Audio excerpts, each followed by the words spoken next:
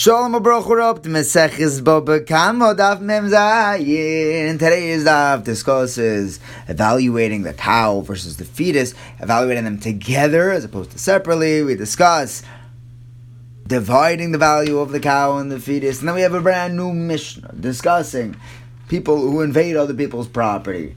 The guy who sticks his pots in someone else's property. If he has vishus, does that mean that the owners automatically taking achrayas for his pots, that if the animal overeats, is that the animal's fault? We begin with Rava, who gives a second answer. He didn't like Abaye's answer. Why the cow, the pregnant cow who gores, that the cow's going to have to pay half and an eighth of the fetus. The problem is that the Mishnah says half and a quarter, and Abaye is learning it that it's a quarter and an eighth. So rather Rava says, no. We're not talking about where there were two separate owners, one of the cow, one on the baby. It was one owner. When the cow is here, then you'll pay Chatzin Ezek of the cow. But if you don't have the cow, then the Mishnah is saying, okay, but then still pay a quarter from the Vlad, the fetus, which is here. The Tam is only going to be paying Migufa of the animal.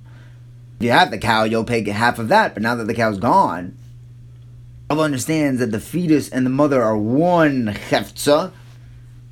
They'll be able to pay from the fetus. Now this is only in Rava's Shita when you're not sure whether the baby was still in the mother when it killed the ox. If you do know, then you could pay full Chatzin Ezek from the Vlad. Here it's a suffix, so we're going to be dividing it. That's Sumchis, who says to divide whenever we're unsure by Mamanis.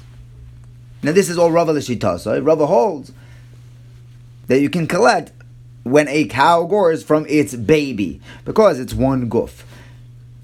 And the Gemara points out that if a chicken damages, you cannot collect from its eggs, because the eggs are a totally separate entity than the mother. They come in their own packaging. Next, Rava says that when we're evaluating how much you have to pay, megufay of this cow and its fetus, we don't say, okay, how much is a cow worth, how much is a fetus worth, and add them up. No, you say how much is a pregnant cow worth, which is not as much as two separate cows, a cow and a calf. Because if you were going to do it separately, then the mazik's going to have to end up paying more.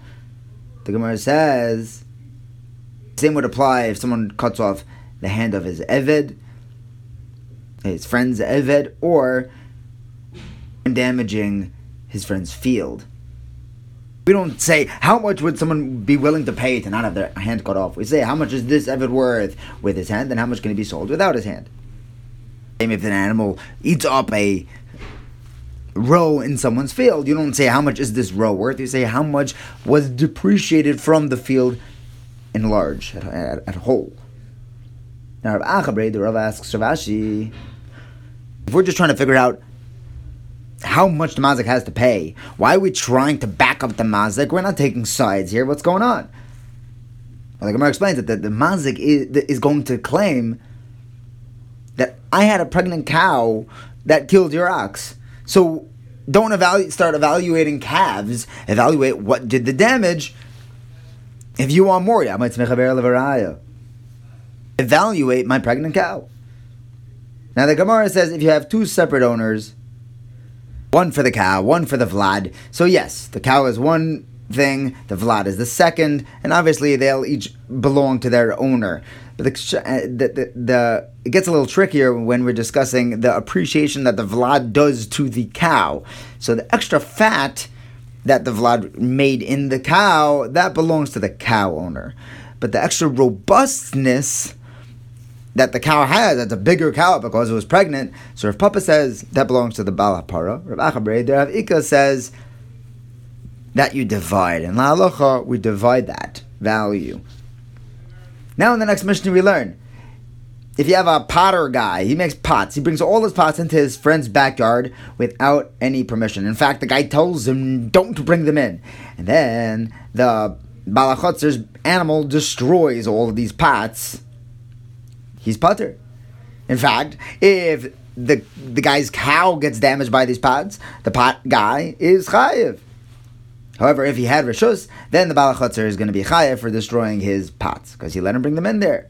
Second case, if a guy brings his fruits into his neighbor's chotzer without reshus, then anything that the chotzer guy's animal eats, he's potter for. And if the chotzer animal gets damaged by this guy's fruit, the fruit guy is chayiv.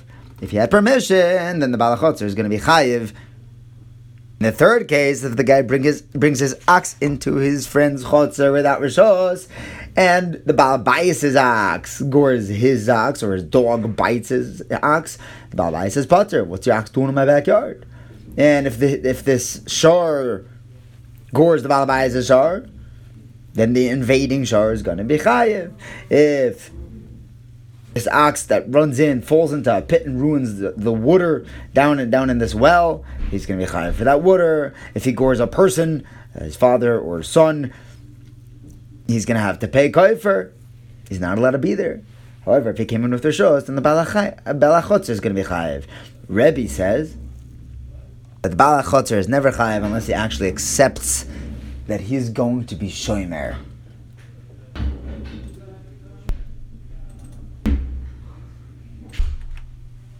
Now, in the Gemara, we say that the pot guy is chayav for any damages that his pots caused because he came in there without reshus. But if he had reshus, then he's not going to have to pay. It's okay that his pots were there, even if his pots damaged the Baal HaChotzer's animal. We don't say that the pot guy is automatically accepting to make sure that his pots don't damage the Baal HaChotzer's ox. Who holds that? Rebbe, because Rebbe says that if there's nothing spoken, if anything is set up stam, there's no acceptance of shemira. Now the thing is that in the Seifa, we learned that if he brings in his ox with rishos, then the Baal HaChotzer is going to be chayav. This is going l'shitas the Rabbanon, who say that stam, if nothing is spoken, you are accepting to guard it. That's why the Baal HaChotzer is going to be chayiv. So we have Rebbe in the beginning, we have Rabbanon in the second case, and to make matters worse, in the last case, in the Seifa, Rebbe says outright that he's going to be chayiv only if he accepts, only if the Baal Bayis accepts to watch it. That's Rebbe Shita again. So we have the Reisha and the Seifa is Rebbe. In the middle is the Rabbanon. That doesn't sound like a healthy formulation of a Mishnah. Rebbe Zera says, chill out, it's fine, that's exactly what it is. Rava has a second answer. He says that it's actually all the Rabbanon. We're talking about where the Baal HaChotzer accepted to take care of the pots, even if the wind were to break in. Now we shift into the next case of the Mishnah, where the guy brought his fruits into the chotzer of his friend. Now, Rav says that the damage that was done here was that someone slipped on his fruits. His animal slipped on his fruits. But if the chotzer owner's animal came and ate this guy's fruits, and he died from overeating, then the owner of the fruits is going to be potter. Because he could say, look, your animal shouldn't have eaten it. Rav Sheshes says, hold on, Rav, you must have been sleeping when you said this. We have a brisa that tells us that if someone puts poison in front of an animal, midine adam he's potter, but midine shemayim he's going to be chayiv. True, he didn't poison him, but he gave him the thing that he knew he was going to eat, and right. So now, by poison, animals don't automatically eat poison, right? He's not going to just chomp down on cyanide necessarily. But by fruits that animals totally eat, over there you'll be chayiv even b'dinei adam. Hold on, Rav. You told us that there's a valid taina that he could say, hold on, your animal shouldn't have eaten it. Why would he be chayiv leaving poisonous fruits? So the first answer is that the truth is that eating fruits, poisonous fruits that he leaves in front of someone else's animal, would also be patur b'dinei adam, only chayiv b'dinei shemayim. The chiddush there is that even by poison, which isn't something which is normally eats, which a animal will necessarily eat, the chiddush is that you'll be chayiv b'dinei shemayim, that you're not potter, even though it's not something which is normal to eat. Alternatively, a second answer the Gemara offers is that we're talking about a poison that animals do eat. It's like a poisonous herb, which is the same thing as fruit. So that does stem with Rav. Next, the Gemara asks, we have a woman that goes into someone else's house to grind her wheat. She's not allowed to be there. If that Balabayas' animal eats her wheat, he's potter. Why do you bring it into my house? If the Balabayas gets damaged on this wheat, then she's going to be chayiv. Hold on. Why are you eating her wheat? According to Rav, that should be a good taina. She should not be chayiv. The Gemara answers, well, why is that any different than if he would have slipped on the food, on the fruits? The Gemara says, hold on, so what's the havamina? Well, in our Mishnah, we used the lashon of imhuska bohen. If he got damaged on them, that he slipped on this guy's fruits, that he put in his chutz without permission. Over here, it just says that he got damaged. It doesn't say bohen on her wheat. So over here, it could be talking about where he ate it, not that he slipped on it. The other time will say that it doesn't matter slipping on it or eating it. She'll be chayav either way. She wasn't allowed to be put her wheat there. Next, the Gemara learns that if someone brings his ox into his friend's chotzer without permission, and the animal eats his wheat, he defecates, makes a mess, and then dies. So, in that case, the Balabayas is going to be potter for this animal's death. But if the Balabayas gave him reshus to bring his animal in there, in that case, the Balachotzer is going to be chayav for this animal's death.